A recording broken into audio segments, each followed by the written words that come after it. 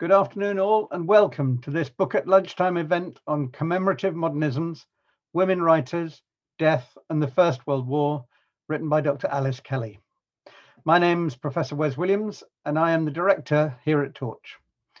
I'm delighted to welcome Dr. Alice Kelly today to speak about her new book, and also on the panel are Professor Michael Whitworth, Professor Jay Winter, and Dr. Laura Rattray, who will be chairing the discussion this lunchtime. It's a great pleasure to be here to introduce the second Book at Lunchtime of this academic year. Book at Lunchtime is Torch's flagship event series, taking the form of more or less weekly bite-sized book discussions with a range of commentators. Please do take a look at the website and newsletter for the full programme. I'll start proceedings today with a few words of introduction to the book and why we've chosen it for one of our Book at Lunchtime sessions. Commemorative Modernisms offers a new way of thinking about modernist writing by being the first sustained study of women's literary representations of death and the culture of commemoration that underlies both British and American modernism.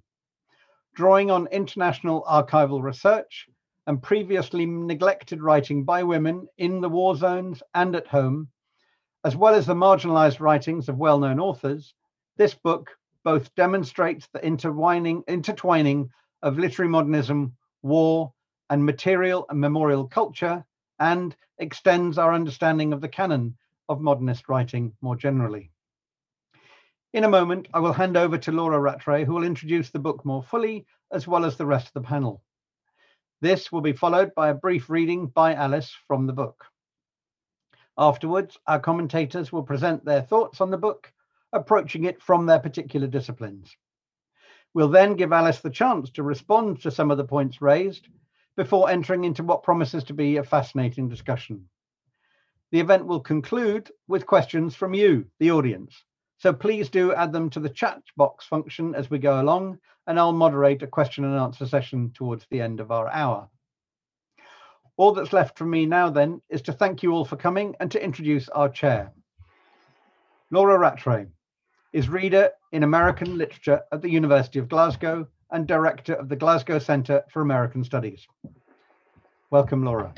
She's teaching and research interests in modern American literature and culture, women's writing and gender, editing and publishing history. In 2016, she founded the Transatlantic Literary Women Series, funded by the British Association for American Studies and US Embassy Small Grants Programme. Publications include 21st Century Readings of Tender is the Night, co-edited with William Blazek, the new Edith Wharton series, co-edited with Jennifer Haytock, and the unpublished writings of Edith Wharton, while her new monograph, Edith Wharton and Genre, Beyond Fiction, is published by Palgrave Macmillan. Welcome, Laura, once again, and over to you now for the rest of the next part of the session, at least. Thank you. Thank you very much. And it's a pleasure to be here today, sharing the discussion of Dr. Alice Kelly's hot off the press new book, Commemorative Modernisms, Women Writers, Death, and the First World War, a beautifully written, broad-ranging study that puts women writers at the heart of its investigation. And it's my privilege to introduce Dr. Kelly and our speakers. Dr. Kelly is a part-time lecturer in American literature at the University of Sussex and also the communications officer at the Rothermere American Institute at the University of Oxford. And after her PhD at Cambridge and a Fox Fellowship at Yale University, she initially joined everyone at Torch in 2015 as a Woman in the Humanities Writing Fellow, before becoming the Harmsworth Junior Research Fellow at the Rothermere American Institute. Her research focuses on 20th century literature and cultural history in Britain and America. And as well as commemorative modernisms, Alice has published a critical edition of Edith Wharton's First World War reportage, Fighting France, and essays on modernist and First World War literature. She's held a Remark Fellowship at the New York University. She's also been a British Academy Rising Star for her interdisciplinary seminar series, which many of us know, Cultures and Commemorations of War. And in 2015, she set up the Torch Academic Writing Group, still going strong today in a virtual format. Professor Michael Whitworth is a professor of modern literature and culture at the University of Oxford. He's published extensively on Virginia Woolf, with his most recent work an edition of Virginia Woolf's Night and Day for Cambridge University Press. His previous publications include Einstein's Wake, Relativity, Metaphor and Modernist Literature, and chapters on Oliver Lodge's science writing.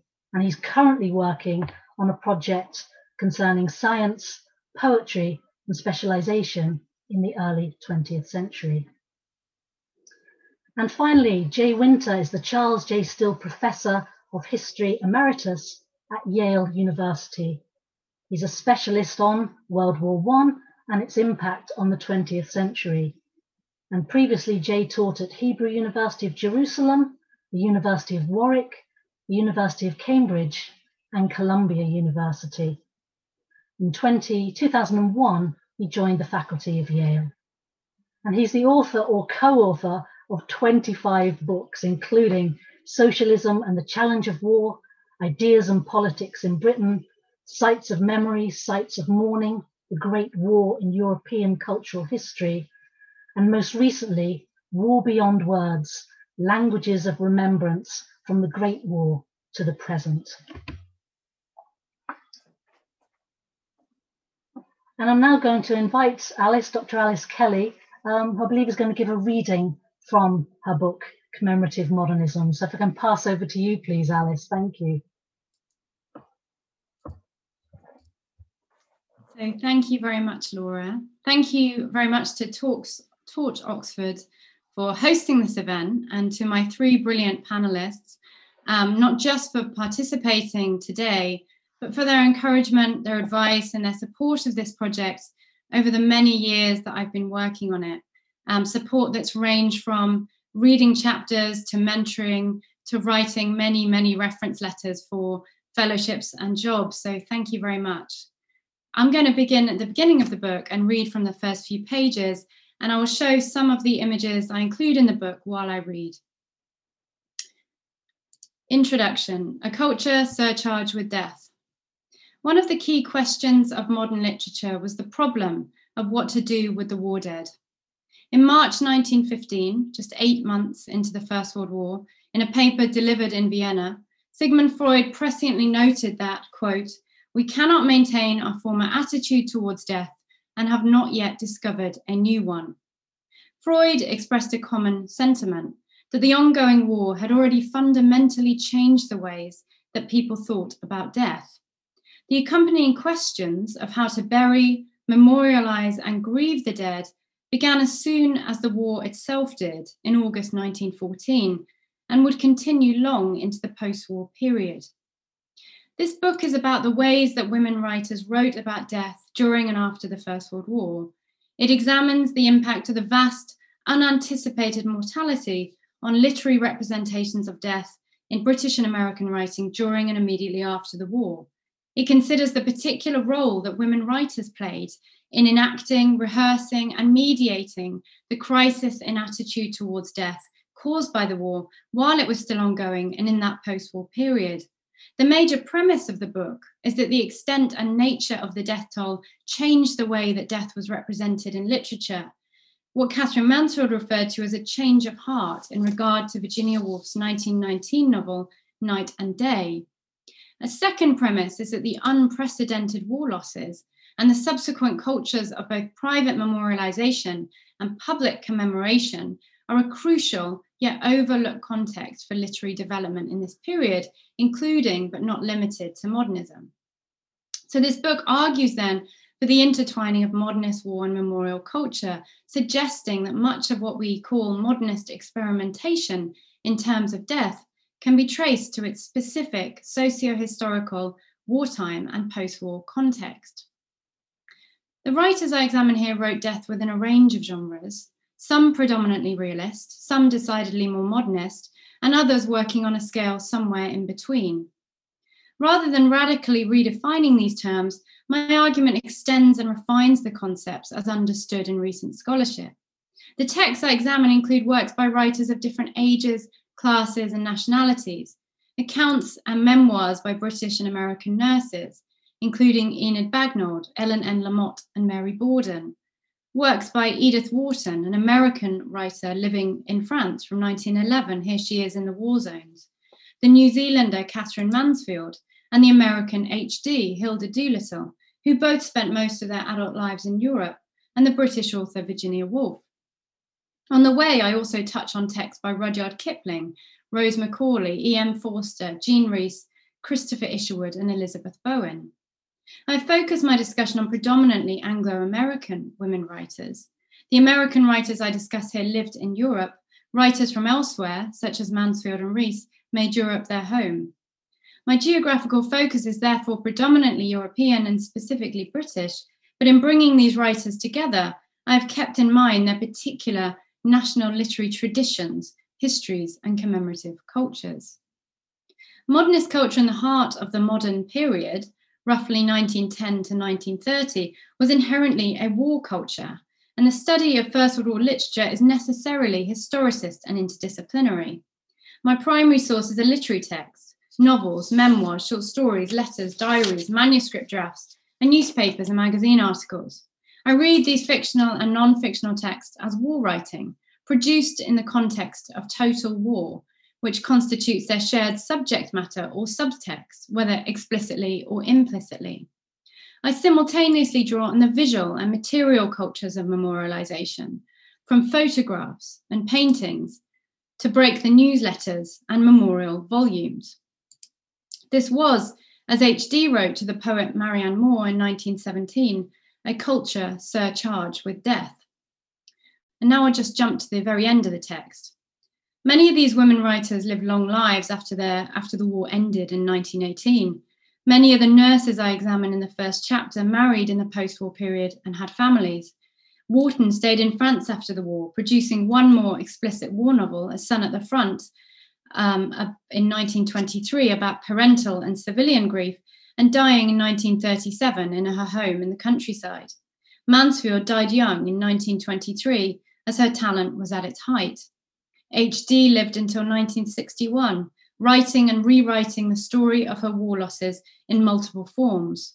Woolf continued to write about the war in the late 1920s and 30s before she took her own life in 1941. We wonder how much their wartime experiences and losses continued to preoccupy these writers in those later decades. The numerous men the nurses remembered, Mansfield's brother, Wharton's nephew, H.D.'s brother and her baby, Woolf's brother-in-law, and the ghosts of fellow writers and artists, Rupert Brooke, Henri Gaudier-Breschke, Frederick Goodyear. When the peace negotiations were concluded and when life seemed to move on, when the 1920s moved into the 1930s and another war became more and more likely, all these personal and broader losses must have stood out all the more. So I'll stop there and hand over to the panel.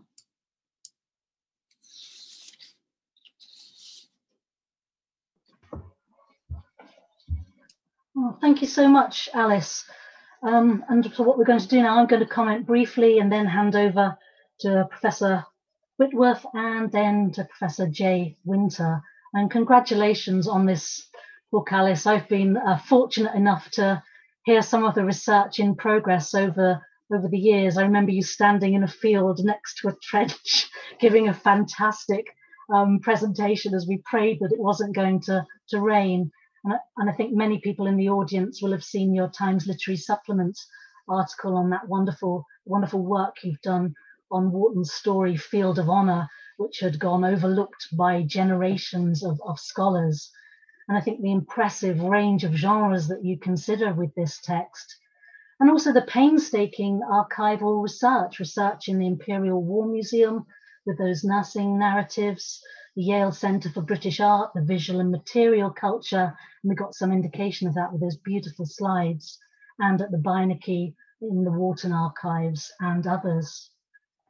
And I really wanted to bring in the structure of the book as well. I love the way you do that. The first half of the book, Death in Proximity, really examining those representations of death in writing by those who witnessed death close up, firsthand, including the writing of nurses, and you also place Edith Wharton in that section. So you're beginning with texts written when the war is still ongoing and suggest that the proximity in which the author experiences the war dead influenced her mode of representation. And then that second part of your book, Grief at a Distance, exploring the responses of those largely removed from the war zones who didn't witness the death firsthand. And these writers, you suggest, are more likely to turn to abstract, imaginative modes. And one of the great take-homes of the book for me was the way in which you suggest that literature written under conditions of war and without the knowledge of when this war was going to end provides some of the most generically and linguistically experimental examples of First World War writing. And as a Wharton scholar, it's perhaps no surprise that the chapter was a particular highlight for me was your intervention on Wharton as a war writer. And it's a very important intervention, reading Wharton as a war writer and reading her alongside writers that we don't normally place her with, arguing very persuasively that we should not be undervaluing that aspect of her body of work. You point out that we've often focused on Wharton's relief work, and it's extraordinary what she does there, founding hostels and sanitaria, industrial scale funding, fundraising, helping refugees, organizing workshops for women who are out of work by the war, making those 5 trips to the front line in 1915 and writing about them in magazines and newspapers, calling for American intervention in the war. And it's an interesting case, I think, that you highlight that Wharton is a generation older than many of the writers that you look at in this text, but still very much involved, and the way in which she sees or appears to see the war in black and white terms, the fight between good and evil, civilization, and the descent into barbarity.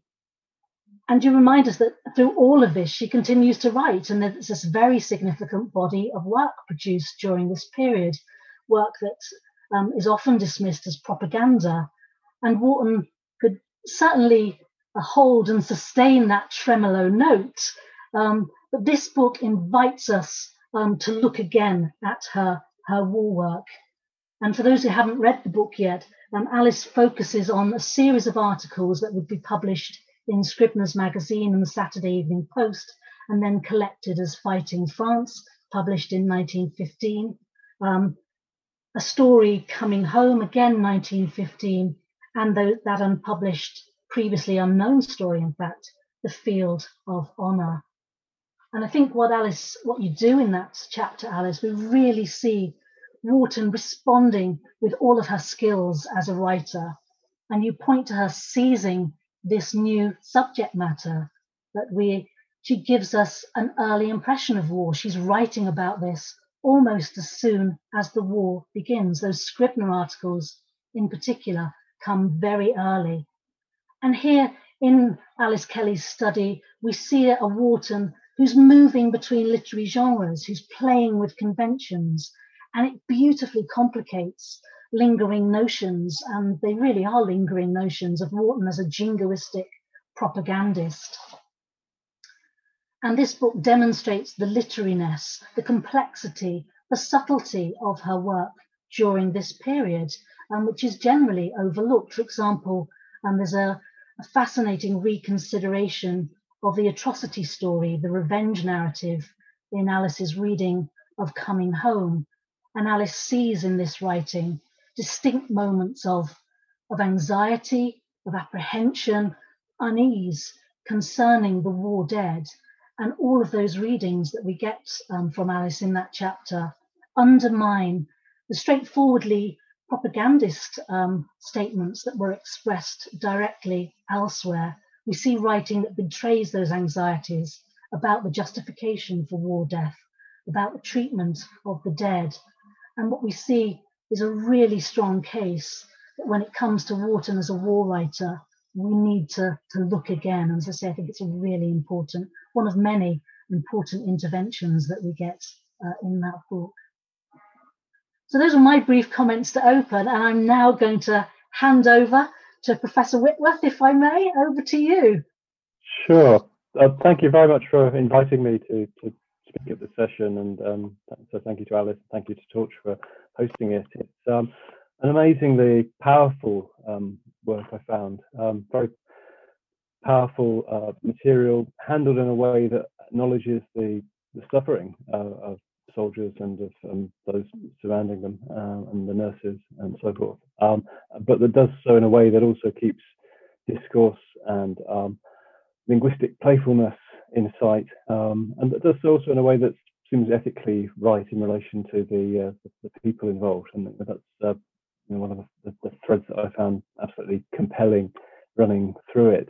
And there's also, and I think Laura's already alluded to this, a really fascinating range of materials, with manuscripts and letters and memoirs, as well as more, if you like, conventionally formed fiction, both in realist and in more experimental modes. And that those are things I found really exciting mix of works being brought together, and also in HD, thinking about the way that film or popular song might be kind of spliced into literary works. So that, I mean, that raised for me kind of interesting questions about, and that is also written elsewhere. I think it's in the Edinburgh Handbook or Companion, isn't it, on letters, and written some really powerful work elsewhere that overlaps partly with the Mansfield chapter, but has I would also recommend to anybody watching this. And that raised for me, I suppose, questions about literature and literariness, which Laura has again already touched on in relation to Warton. Whether our conventional categories of the literary need to be expanded to take in things like memoir, and because you're often looking at works that have only, I suppose, through the work of feminist recovery in particular, have been allowed into literary studies, but aren't necessarily perceived as canonical genres. If we're thinking about memoir, I suppose, in particular, and letter, there's a critical discourse surrounding letters, but there's not really, I think, well-established or canonical ways of dealing with them. And so, yeah, my question is a little bit perhaps unfocused, or my observation is that how does literariness fit in amongst these different genres and modes of writing, if you like, and do the kinds of work such as memoirs and letters that aren't so often treated have a distinctive power, or is that power an extension of the kind of writerly ability to frame and quote and distance discourse that we can also see in more conventional works such as, say, Mansfield's short stories or so forth? So there's, I think, a whole set of kind of interesting questions about the power of literature to interrogate official discourse, and that's one of the threads that's running through your book, isn't it? That sense of propagandistic accounts of war being subtly and sometimes not so subtly kind of questioned and probed and twisted and refracted by the works we're looking at. And there's also, I guess, questions about modernism and modernism's relation to war. You mentioned in your talk about there being a war culture surrounding modernism. And I mean, a long time ago, Shari Benstock, I think it's 1984 piece, The Letter from Paris, in I guess the context of a very male modernist canon at that stage in the history of modernist studies, it comes out quite strongly against centering the war, and sort of says that we're seeing so much of modernism, or critics at that time are seeing so much of modernism as a post-war phenomenon, and that displaced women writers. And clearly there's been so many changes in the canon that those comments are, while important in their time, are not really at stake any longer. But nevertheless, I suppose I was kind of interested in how modernism and war fit together for you more generally. Whether, because clearly modernism is going on before the war, so we can't, that kind of argument that one sometimes finds in undergraduate essays or in kind of very simplified accounts, just clearly that's not going to hold. But there's, I suppose, a subtler question of does the war change the course of modernism?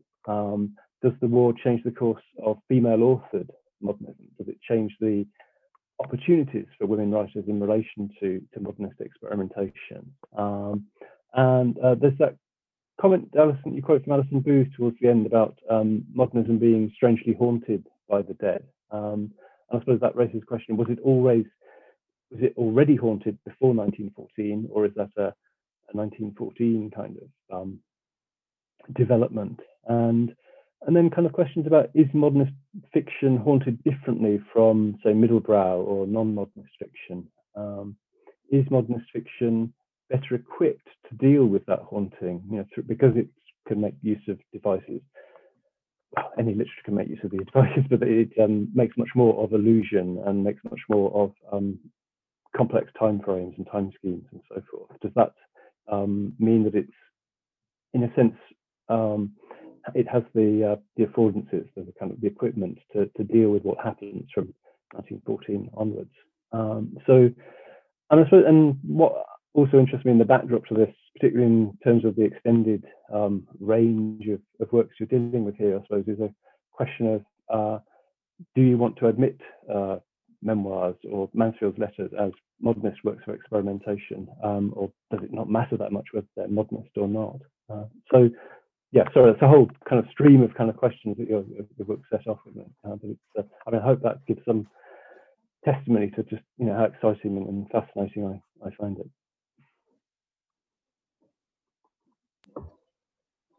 Thank you so much, Michael. I'll hand over to Jay, and then we're coming back to you, Alice. Yes, Jay, Alice, thank you so much for asking me to join in this discussion of your important book, and also for continuing, I think now a several generations long successful drive to break down the foolish barrier between literary studies and historical studies. Some of the greatest contributors to our understanding of the cultural history of the First World War, Paul Fussell, Samuel Hines, are professors of literature, and the idea that history and literature are shall we say, in dialogue, constant dialogue, is something that we owe to them and that you have carried on in, I think, a very remarkable way. So I congratulate you on that. The second thing I want to congratulate you on, and it follows some of the remarks we've just heard from Michael, you have, I think, the strength of recognizing that the war didn't end in 1918, that the distinction between war and post-war is something we have constructed because it's simpler that way, but the lived experience of violence carried on.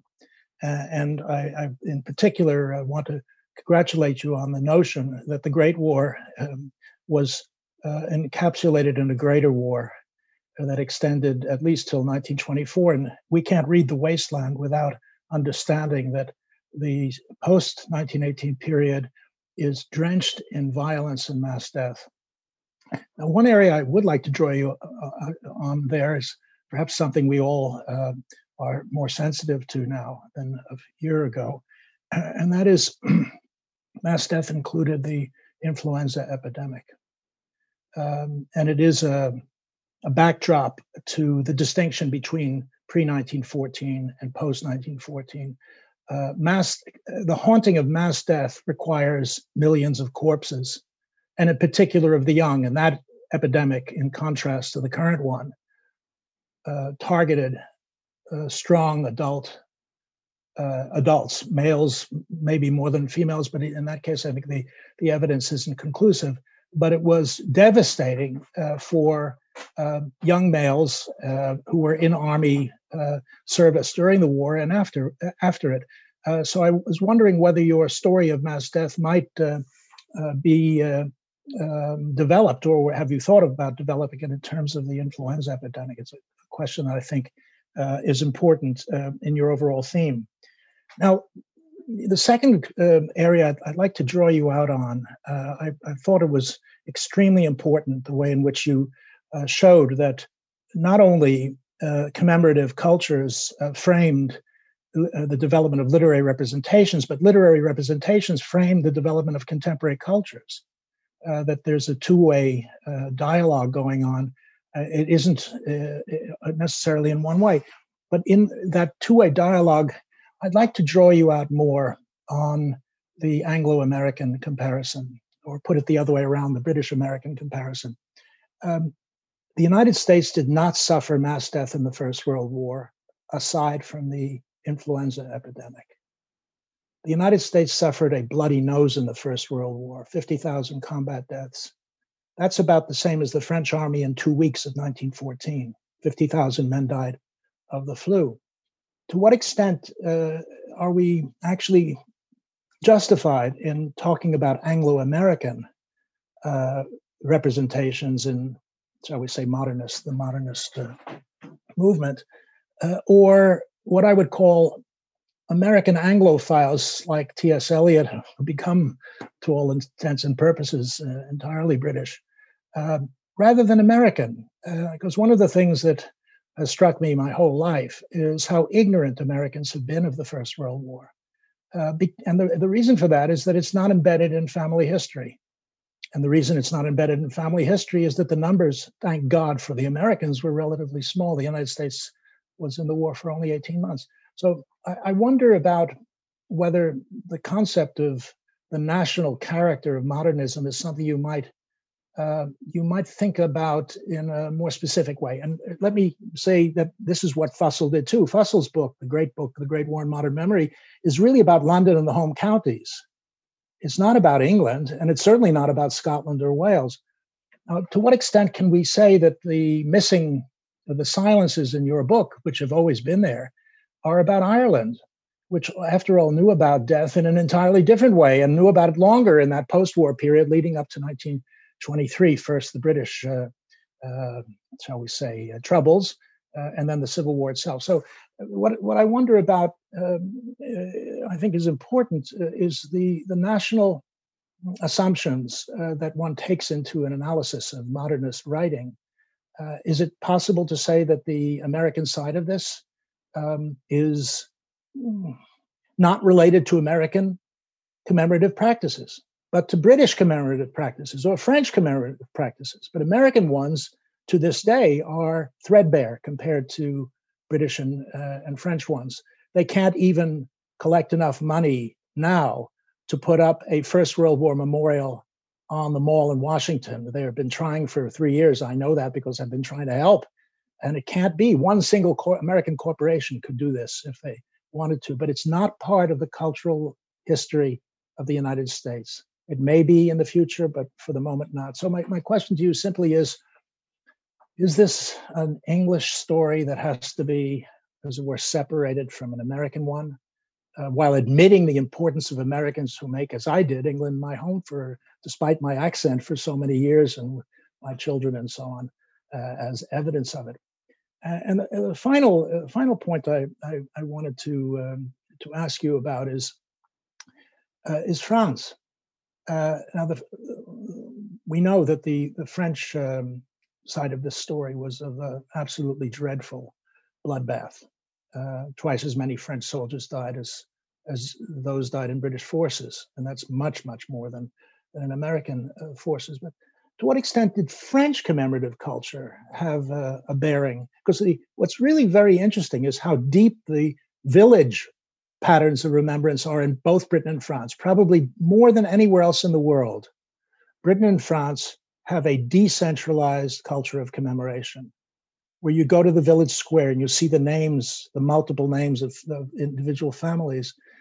Is this something that is transnational, that the writers that you looked at, who were certainly very sensitive to the question of mass death, found in French culture something which, Brexit aside, brought Britain and France together in an embrace that lasted throughout all of the 20th century and maybe even into this one? So all I want to do is to tell you how much I enjoyed your book.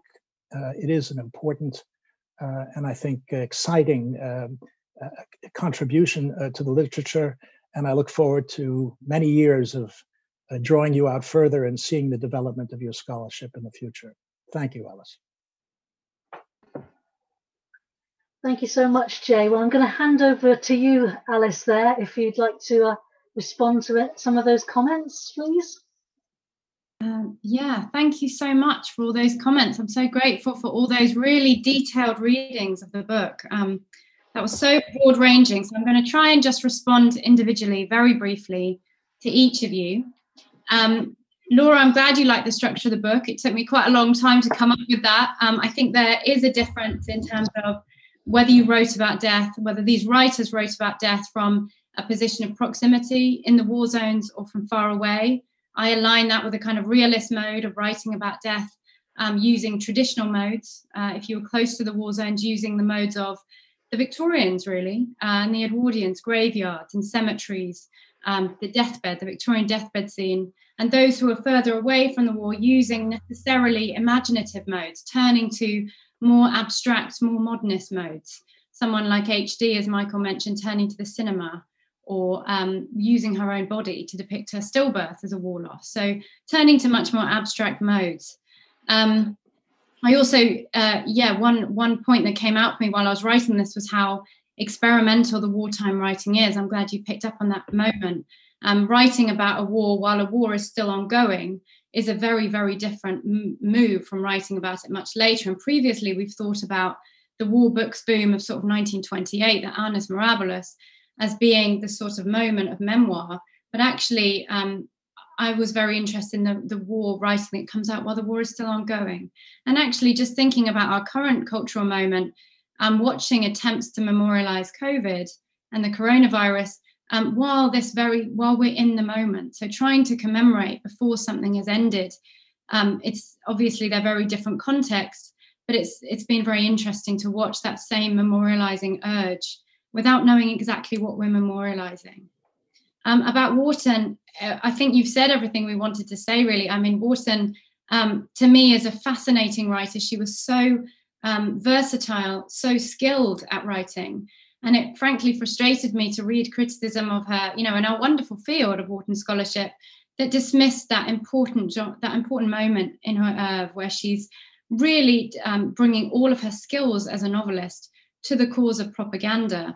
But as that chapter argues, there are also moments where we see Warton being uncertain. She was a pro-war writer, but there are moments where she sort of betrays herself and betrays her nerve, as well as writes that uncertainty into her fiction in sometimes deliberate mode. So I think that writing is really important, that wartime writing for Warton.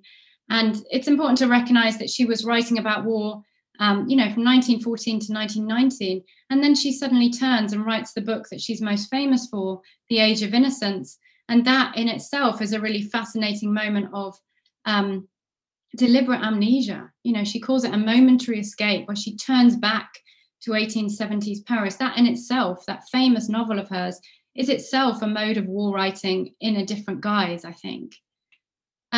To Michael's really interesting arguments, I was so fascinated that you brought up the question of something being ethically right. How do we read things in ethically right ways? I'm glad you think I handled the tone right. There were numerous moments, especially when I was writing about the nurses and looking through diaries in the Imperial War Museum, where a nurse was on a hospital ship writing clearly under pressure, writing both sides of the page and then up and down the page because of no space, clearly exhausted. Whether you can apply the tropes of literary analysis to that kind of text.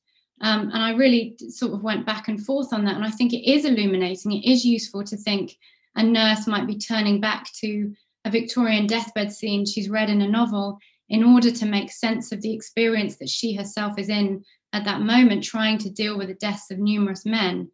So I think I'm glad to hear that you also had that kind of ethical quandary. I'm going to move on to, I think, the question of letters and literariness. I love war letters, I have to say. They've turned out to be something I'm very fond of. In Mansfield's writing, the entire chapter is about Mansfield's letters, really. There's some things about the stories, but I thought I'd write about her war stories, and I ended up writing entirely about her letters. And there are a few reasons for that. One of which is the kind of socio-historical element of letters in wartime, that this was an epistolary war because of the Butler Education Acts of the 1870s. Many, many more people were writing letters in the First World War. It was the first kind of literary war. And, letters played a hugely important role in morale. So there were 12.5 million letters going from Britain to the Western Front every week during the war. And Mansfield is a really interesting inversion of that, because she wasn't the person at home, the woman writing to her man at war. Murray, her partner and later husband, was in London working for the War Office. She was in the south of France trying to find a cure for her tuberculosis that would kill her 5 years after the war. And what we see is her total reliance on letters as a means of survival. She sees them as a kind of marker of survival, that having a letter back from Murray means she is still living. So the letter is really interesting. She also, in terms of whether or not it's literary, I make the case in that chapter that those marginal writers by modernists are actually where we might see the most interesting modernist experimentation. So in her stories, we see some explicit stories about the war, but it's actually in her letters that we see political Mansfield writing her actual responses to something like the Peace Day celebrations of 1919, which she was horrified by, or her reactions to the death of her brother in 1915, or her rewriting accounts of air raids in Paris to multiple recipients and changing the way she does this according to who she's writing to. So those letters give her a kind of space for modernist experimentation and playfulness. She embraced the war, at least initially, as a new subject matter, and she played around with the metaphors and the language and the diction it gave her. And so with those air raids, she might describe them as horrifying in a letter to one person. In another letter, one I love, to Koteliansky, she says, "The nights are full of moons and stars and big zeppelins. Isn't it romantic?" You know, and she moves into a completely different genre. And we can see her linguistic playfulness. As that goes on, it becomes darker. But in general, I would say, absolutely, I think the letters, we should be considering them in literary terms. They're really important spaces of experimentation. Does the war change the course of female-authored modernism? And how do modernism and war fit together? I read a lot of criticism of modernism, and I'll try not to speak for too long, where modernist critics may say, yes, the war was important, but they don't really go into all the material, social, historical elements of how actually that war dominated the culture, how it saturated the culture at the time, from paper rationing affecting modernist magazines, to the language that people were using, to the frames of reference they had, to the fact that people weren't always having enough to eat, so they were hungry. I mean, all of those things affected the ways they wrote. So I think we should be looking more deeply. We should be trying to really historicize what the war meant for modernist literature. I'm not making the claim that modernism wasn't already in swing by the time that the war began. It definitely was. And we see modernist experimentation happening before the war. What is so interesting to me, I think, is that moment of post-war, that conflation of two different moments. We have the moment of post-war experimentation, 1919 to about 1923, which coincides with this moment of mass public commemoration. We have the erection of the temporary cenotaph in 1919, which becomes the permanent cenotaph, which is 100 years old next month. So that goes up in 1920, the burial of the unknown warrior, the start of the Poppy Appeal. All of this context of mass public commemoration coincides with those modernist texts, those canonical modernist texts we've heard about from Jay, like The Wasteland, as well as really important texts like Mansfield's The Garden Party. These are all coming out of this moment of mass commemoration. The question of whether modernist fiction is better equipped to deal with the war than, say, Middlebrough, arguably yes, in the ways it enables abstraction, the way it brings up different perspectives, multiple ways. And I think that's a longer conversation, but I think that's a really fascinating question. I'm going to move on to Jay's points very quickly. Jay, I'm really glad you think the history and literature is working well. I get that from you. I get that from Samuel Hines. I get that from Paul Fussell. I think I'm very happy if that's working. And I like your idea of the greater war, the fact that the war continued. So even though there are kind of superficial distinctions in my book between wartime and post-war, I do say a number of times, the war continued for many of these women. And the final section of the book, the kind of afterword, is called Modernism's Ghosts. And it's about how women continued to be haunted by these ghosts and to dream of these people for many, many years to come. And that, to me, is the most moving section of the book, really. The question of the flu is a really interesting one, particularly in our current contemporary moment. You know, how much does the flu affect us and stop the whole world? Yes, I'm fascinated by why it doesn't hold a bigger part in the cultural history of death, why it doesn't hold a bigger take on our cultural imagination. It's slightly anomalous this year that we may have heard of it because it's been in the newspapers as an analogue to our current condition. But up until then, not many people talked about the flu or remembered the flu. And some of the reasons for that I talk about in the introduction, one of the most important things I think was timing. The fact that it came right at the end of the war. It came in 3 waves starting in 1918, going until 1920, killed an enormous number of people. But actually, people conflated it with the deaths they had already heard of with the men at the front. And they were sort of exhausted, I think. They were war fatigues. And for them, those deaths just became another version of war death. Also, the fact there isn't much of a cultural legacy of the flu until really 1939 with Catherine Ann Porter's Pale Horse, Pale Rider. It didn't invoke this mass outpouring of literature in the way that the war did. Yeah. But it really deserves much more study than it's ever received, I think. The question of British and American culture of commemoration, I think you're quite right. And I think one potential frustration for me of the book is that they're very different commemorative cultures.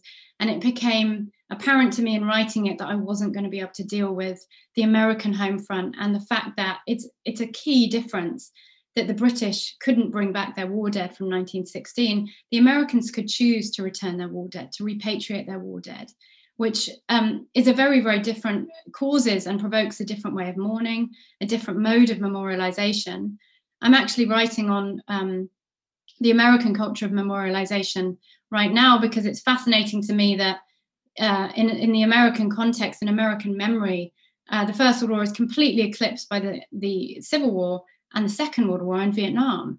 But actually, if you're in American society, the war is everywhere. You know, you can find a war memorial in Oregon that's in the shape of Stonehenge. You can find road signs in LA that refer to First World War battles. You can find, you know, the person who wrote over there in the center of Times Square. It's really fascinating that there are all these markers of the war, but it doesn't feed into the public imagination. So it's a really astute comment. And I think American First World War culture is something that, again, deserves further study, really. And the Americans I talk about in the book are really Americans in Europe, as you mentioned, HD and Wharton.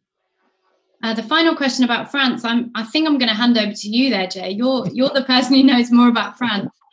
But I'm struck by the comment about the villages. I mean, the localized culture of commemoration that developed was very similar. And I hope did result in some of those partnerships between British and French towns that live on today, the legacy of that. So thank you, everyone, for those comments. Thank you so much. And I'm going to invite Wes back in here. And the audience, if you have any more questions, we've got some coming in the chat. Please do ask them in the chat, and we'll try to get through as many as possible through Wes. I don't know, Jay, did you want to pick up that point about France that Alice just raised? Well, yes, all right. I will pick it up because it strikes me as a form of what I would call the democratization of commemoration. Both states are not important. What is important is civil society, is the local lives and the local communities of people in mourning. And that strikes me as extraordinarily different from highly militarized, centralized states at war. The power of civil society to frame the culture of commemoration is something that unified Britain and France then and unifies it to this day. Thank you so much. In fact, the question of the Frenchness or otherwise of commemoration is one of the questions that's been coming up in the one of the issues that's been coming up in the questions, on the, as well as the kind of Q&A chat that you can see, I have another chat going on where people are just saying this is a great book, congratulations on the new book, and also this is a great conversation. Thank you for bringing modernism into a whole new area, all three of you, all four of you, in fact. So just time for a few questions here. I think the first, which sort of picks up on your last point there, Jay, if I may, which is the difference between a kind of private commemoration and official political discourse. So one of the questions that somebody asks is, Is that something you address explicitly in the book? So this is from somebody who hasn't read it yet, but is looking forward to doing so. And if so, is it something that is inflected by gender in particular? And I think they're thinking about, or they say they're thinking about Jacob's Room, for example, but one might choose a number of other examples. Alice, is that something you want to address? The kind of question between the difference between the public and the private and the gendered dimension, not just public, political and the private, and the gendered dimension of that question? Yeah, that's a really interesting question. That's something I talk about in chapter 5 of the book about post-war commemoration. So that moment of mass public commemoration is very interesting in that we have writers responding to what is happening on a political, state-led level. So that's what I would argue is that the memorialization impulse is happening from 1914. So we see this drive to commemorate from very, very early. And that begins with the nurses in the first chapter trying to record in writing their individual men they've been witnessing dying and trying to give them some kind of justice, giving them some kind of memory in writing. The way I talk about it is that they use the Victorian deathbed scene to try and give a kind of meaning to these mass deaths that are occurring. And that for me is a key example of people trying to remember on an individual level. The nurses also talk about things like trying to plant memorials for the men, temporary memorials before anything official has been established. And what happens in the British case, in the British government, is they realize they will have this enormous problem on their hands of how to bury the dead and how to commemorate the dead. And it takes them a number of years to catch up with that. They're trying to do it as soon as the war begins, but it takes them a number of years. And by 1919, they've been coming up with the ideas, now the war has finished, of how they will do that. And some of the ideas include the 2-minute silence and the cenotaph, which becomes the temporary cenotaph in 1919, is so popular, it becomes permanent and is established on Armistice Day 1920. The literature is really fascinating in this regard because it gives us an insight into individuals' responses. So the reading at the beginning of chapter 5 is Virginia Woolf's response to the opening of the permanent cenotaph and how horrified she is by it, and the kind of nationalistic discourses that are being pulled in. And she's also reading every day about the burial of the unknown warrior and what the unknown warrior represents to the British people. And the way I read Jacob's Room is that is an absolute response to the burial of the unknown warrior. Jacob is the unknown warrior. And that gives the text a different valence, I think. Thank you. I don't know if either of any of our other speakers want to comment on this this question of the private and the political or the gender dimension of it. One 2 sentences. It's the absence of 50% of the men who died in the First World War of known graves. The artillery war is the basis of the haunting. 50% of the men who died in British forces have no known graves. And this creates an enormous field of anxiety in private commemoration. The public language departs, and the point that I think Alice just made is absolutely right. There's a private world that is confronting an impossible question because it's not just that the men are gone, their bodies are completely gone. War has turned from being a killing field to a vanishing act.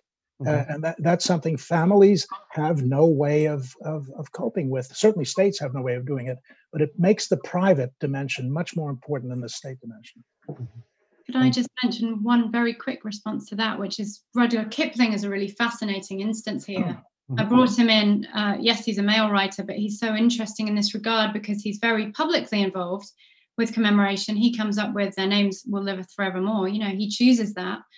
He's very publicly involved in selling the new cemeteries to the British public. He writes something called The Graves of the Fallen, a pamphlet that's provided with the Times. But then, and that's 1919, in 1925, he writes The Gardener, which is a story all about a mother's loss for his son who was missing. And so we have that kind of direct response of a public commemorator with a private response in writing. He's a very interesting case. In a way, that's already answering, I'm sorry if I'm not pronouncing your name right, sir, Bill Blazek has asked a question about whether this literature kind of writes about the impossibility of expressing the new nature of death. And I'm very struck with Jay's idea that part of what they're having to come to terms with is not having a body to commemorate, and the literature therefore finds ways of writing about ghosts, obviously, but also absent presences that linger. Michael, I don't know if you want to come in on this question. I may be misreading your face. You're muted. No, it's okay. Yeah, I was just looking, trying to find something about water that's there. So yeah. Okay. So another, if we shift slightly now, there's another question which, or a series of questions which have to do with Wharton. Clearly, there's a number of Wharton scholars interested here. And one of them, in a sense, you've already answered, which is, might one read the other non-war books, Summer, Morocco, Age of Innocence, through the lens of the war experiences? And it seems to me you've all effectively said, yes, these are all, in some respect, war books as well. The other, a more sort of directed question, which is, Alice, do you consider the novella The Marne? And if so, what do you say about it? And I suppose a broader question coming out of that is, does one need to, I mean, if one takes your general proposition that the war informs all of Wharton's writings, even those bits where it's not obviously present, I mean, is that true of all of these writers who lived through this period? Must one somehow read the war into their continuing lives, or is there a point at which one can sort of step away from it and say, I've dealt with that now, I'm now writing about something else? Yeah, really good questions. The Marne is her 1918 text. It's a novella. I didn't write about it in the chapter. I would have done if I had time. It's very interesting because some of the tactics that we see, particularly the tactics we see in her war reportage, so in Fighting France, she's talking about the substitution of buildings for bodies. That's the argument I read predominantly in that text. She often depicts destroyed buildings in lieu of bodies, and that makes sense with Wharton as an architectural historian. Wharton, who'd written the book The Decoration of Houses, she is depicting corporeal destruction through the destruction of buildings. Mm-hmm. And what happens in the Marne is to me, those metaphors actually become more explicit. She makes that more explicit as she continues. I think it's also important to consider with that text, it's slightly more cliched in some ways. And I think she was intensely fatigued. You know, she was writing it at the end of the war. I do make the case that this writing is all of great literary value. I think the Marne is possibly of less interest than something like Fighting France. But I'd love to talk further with other Wharton scholars about that, because it's a text that deserves revisiting. And Wes's interesting question about should we be reading the war into all of this writing? I mean, obviously we should have limits, but I think it's interesting to think that when a writer wrote a death scene in 1925, it was very difficult, I think, for them to remove themselves entirely from this context of absolute mass death mm-hmm. that happened 5 years, 7 years previously, mm-hmm. and the fact that many of their compatriots were no longer there. Mm-hmm. So I would say, I've been thinking about this with COVID, will we ever see mass the same way? Mm-hmm. I'm not sure. These things leave long legacies, even if we're not aware of them. My question about how long the war lasts is partly as a 16th century, 17th century scholar, whereby, one can read Racine as being about the Civil War, the 16th century Civil War. I mean, these things do last at least a generation, I would say, when there's a kind of mass involvement of people in the war. But that's to bring in a whole other version of France into the story for a minute. There's time, I think, for 2 or 3 more questions, one of which is there's been little talk of women's poetry here. Now, it's a lot to ask you to write about poetry as well, but I wondered if anybody on the panel thinks that, is women's war poetry part of this story, or is it a less present feature than the stuff that one might have been brought up in British schools, at least, of war poetry as a very kind of male story? I don't know if anybody wants to address that question. I'll come in there, Wes. Okay, Laura first, then Michael. Yes. I'll be brief, Michael. I think with Wharton, again, it certainly is a part of the story, and she's actually a prolific poet throughout her career, and that's something that we don't talk about too often, but she turns to poetry at moments of great emotional turbulence. So we do see quite a lot of poetry coming out, again, from Warton, from the war. Some of them pretty much propaganda pieces, as Alice has suggested, but others really complicating that picture and giving us pause for thought and making us think again. And partly as the war develops, those doubts, those anxieties become a more persistent voice there. Over to you, Michael. Thank you, Michael. Yeah. Yeah, so, I mean, really just a different way of posing the question, which is it that prose takes over some of those memorializing functions that poetry and the elegy had had? I mean, famously, Woolf, in relation to The Lighthouse, said, "I need a new title, or shall I call it an elegy?" Like, she's thinking of a sort of advertising subtitle, "To the Lighthouse, an elegy by Virginia Woolf." And, you know, in a sense, this is other people have explored this. But I suppose I'm interested to ask Alice that, because it was a question that was bubbling up under my question about literariness. You know, that is that how you view it? Yes, that the memoir moves into the prose forum. I think it does, actually. I think people choose to memorialize in longer forms. You know, initially it's sort of memorial volumes, so the kind of privately published things that are coming out. And Woolf and Leonard are printing memorial volumes for Leonard's brother on their press in the same time that they're printing Mansfield's Prelude. So there's this kind of interesting interaction of memorialization with modernism, new texts in modernism at the same time. I didn't write about the poetry because I think it's a completely different genre and skill. And I think the poetry, although we still need to do more on women's poetry, I think that's for another scholar. But there are some very, very interesting examples. I'm thinking of something like Charlotte Muse, The Cenotaph, is doing a sort of very similar gesture to what Woolf is doing when she's writing about the cenotaph in her letters. So there's room for comparison, I think. Perhaps one final question, for now at least. This conversation will clearly continue in lots of different ways. But that goes back to the question of location that sort of hovered over this whole discussion, really.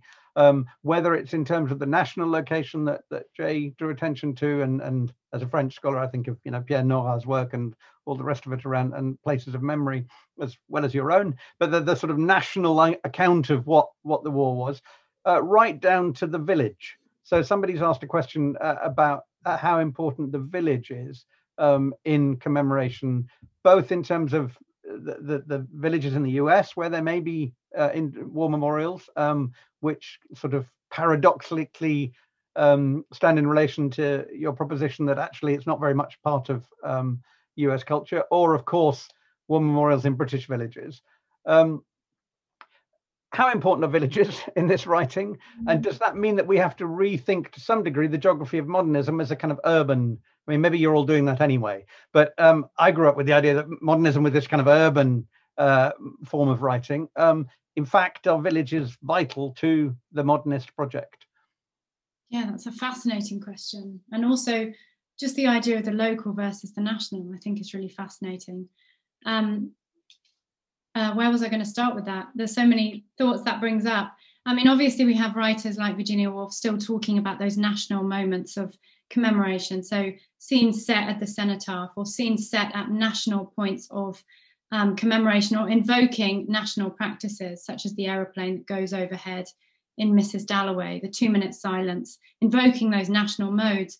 But what's really also key, as I think is coming up in the discussion, is local modes of memorialization. So I'm thinking of something like a text by Christopher Isherwood that should be better known, called The Memorial, which is based around a local war memorial. That's a key driving factor for the story. I know there are many other instances of that in this writing, thinking on a much smaller scale. Jay, you're nodding your head here about local. Well, the reason why I do it is I think it's absolutely central to Alice's interpretation that local war memorials, London doesn't have a war memorial for London. Paris doesn't have one, or just invented one at Père Lachaise 2 years ago. But local war memorials are the places where women get into the public visual narrative of the war. The mothers, widows, the sisters, the friends, all of those people. Vera Brittain has written about this quite extensively. These local places are not available in London. Then they're not available in Paris. They are available to integrate women into the narrative of war in ways that don't require nurses. They're everyone's story because it's the story of everybody's families. That's why I think the village is so critical. And the village is a place where we can see families in mourning. Cities are not, they're not so easily visible because they're so big. But your interpretation, Alice, I think is exactly right on the idea that the cultural convention bring women into the centrality of the cultural history of the First World War. Once again, I congratulate you on making that point, which has been missed all too readily in the past. Well, thank you, Jane. You put it much better than I could. And the last site that's interesting, I think, is those silent cities. So the pilgrimages that happen to the cemeteries. And there's very, very moving writing from the 20s. Kipling's is one example of that, or Mansfield's The Fly, where a father that, depicts a pilgrimage to these new silent cities, the new cemeteries on the Western Front. And that as a kind of localized site of mourning. I'm taking Jay's sites of memories there. We're going to have to wind up soon, but I'm conscious that Laura and Michael, you've been very kind in stepping back and allowing others, including me, to ask questions. Do you have anything you wanted to add to the discussion by way of conclusion? If not, it's fine. But for the moment, Michael, you're muted again. Yeah, I mean, so many small things I'd like to follow up, but I think we'll save those for another time or whatever. Thank you. Okay, Laura. Huge congratulations, Alice. I think it's a wonderful book and a much needed book, and I'm really looking forward to seeing what's next. Thank you, everyone. Well, I think I can echo the huge congratulations that are coming in. You can't see the chat stuff that's going on alongside me, as well as the stuff that's in the Q&A. It's clear that this book is going to produce a whole range of other exciting conversations like this one. But it's also clear, I think, that in Michael, Jay, and Laura, we've had some tremendous interlocutors here to make really exciting sense of what Alice has done.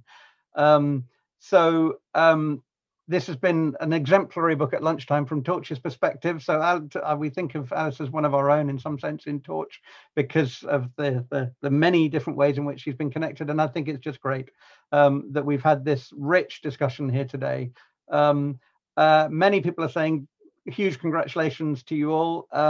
So I would like to also thank all of our brilliant speakers today for a tremendous discussion, a generous discussion that opens up all sorts of new areas and ways to explore a whole bunch of questions, commemoration, gender, the local, lots of really interesting things to think about here. Before we disappear then, please join us, everyone, again, same time next week for our next book at lunchtime, when we do move back actually to 16th century France, Shipwreck in French Renaissance Writing, The Direful Spectacle by Jennifer Oliver. Do check the Torch website to register for next week events and for others later in the series.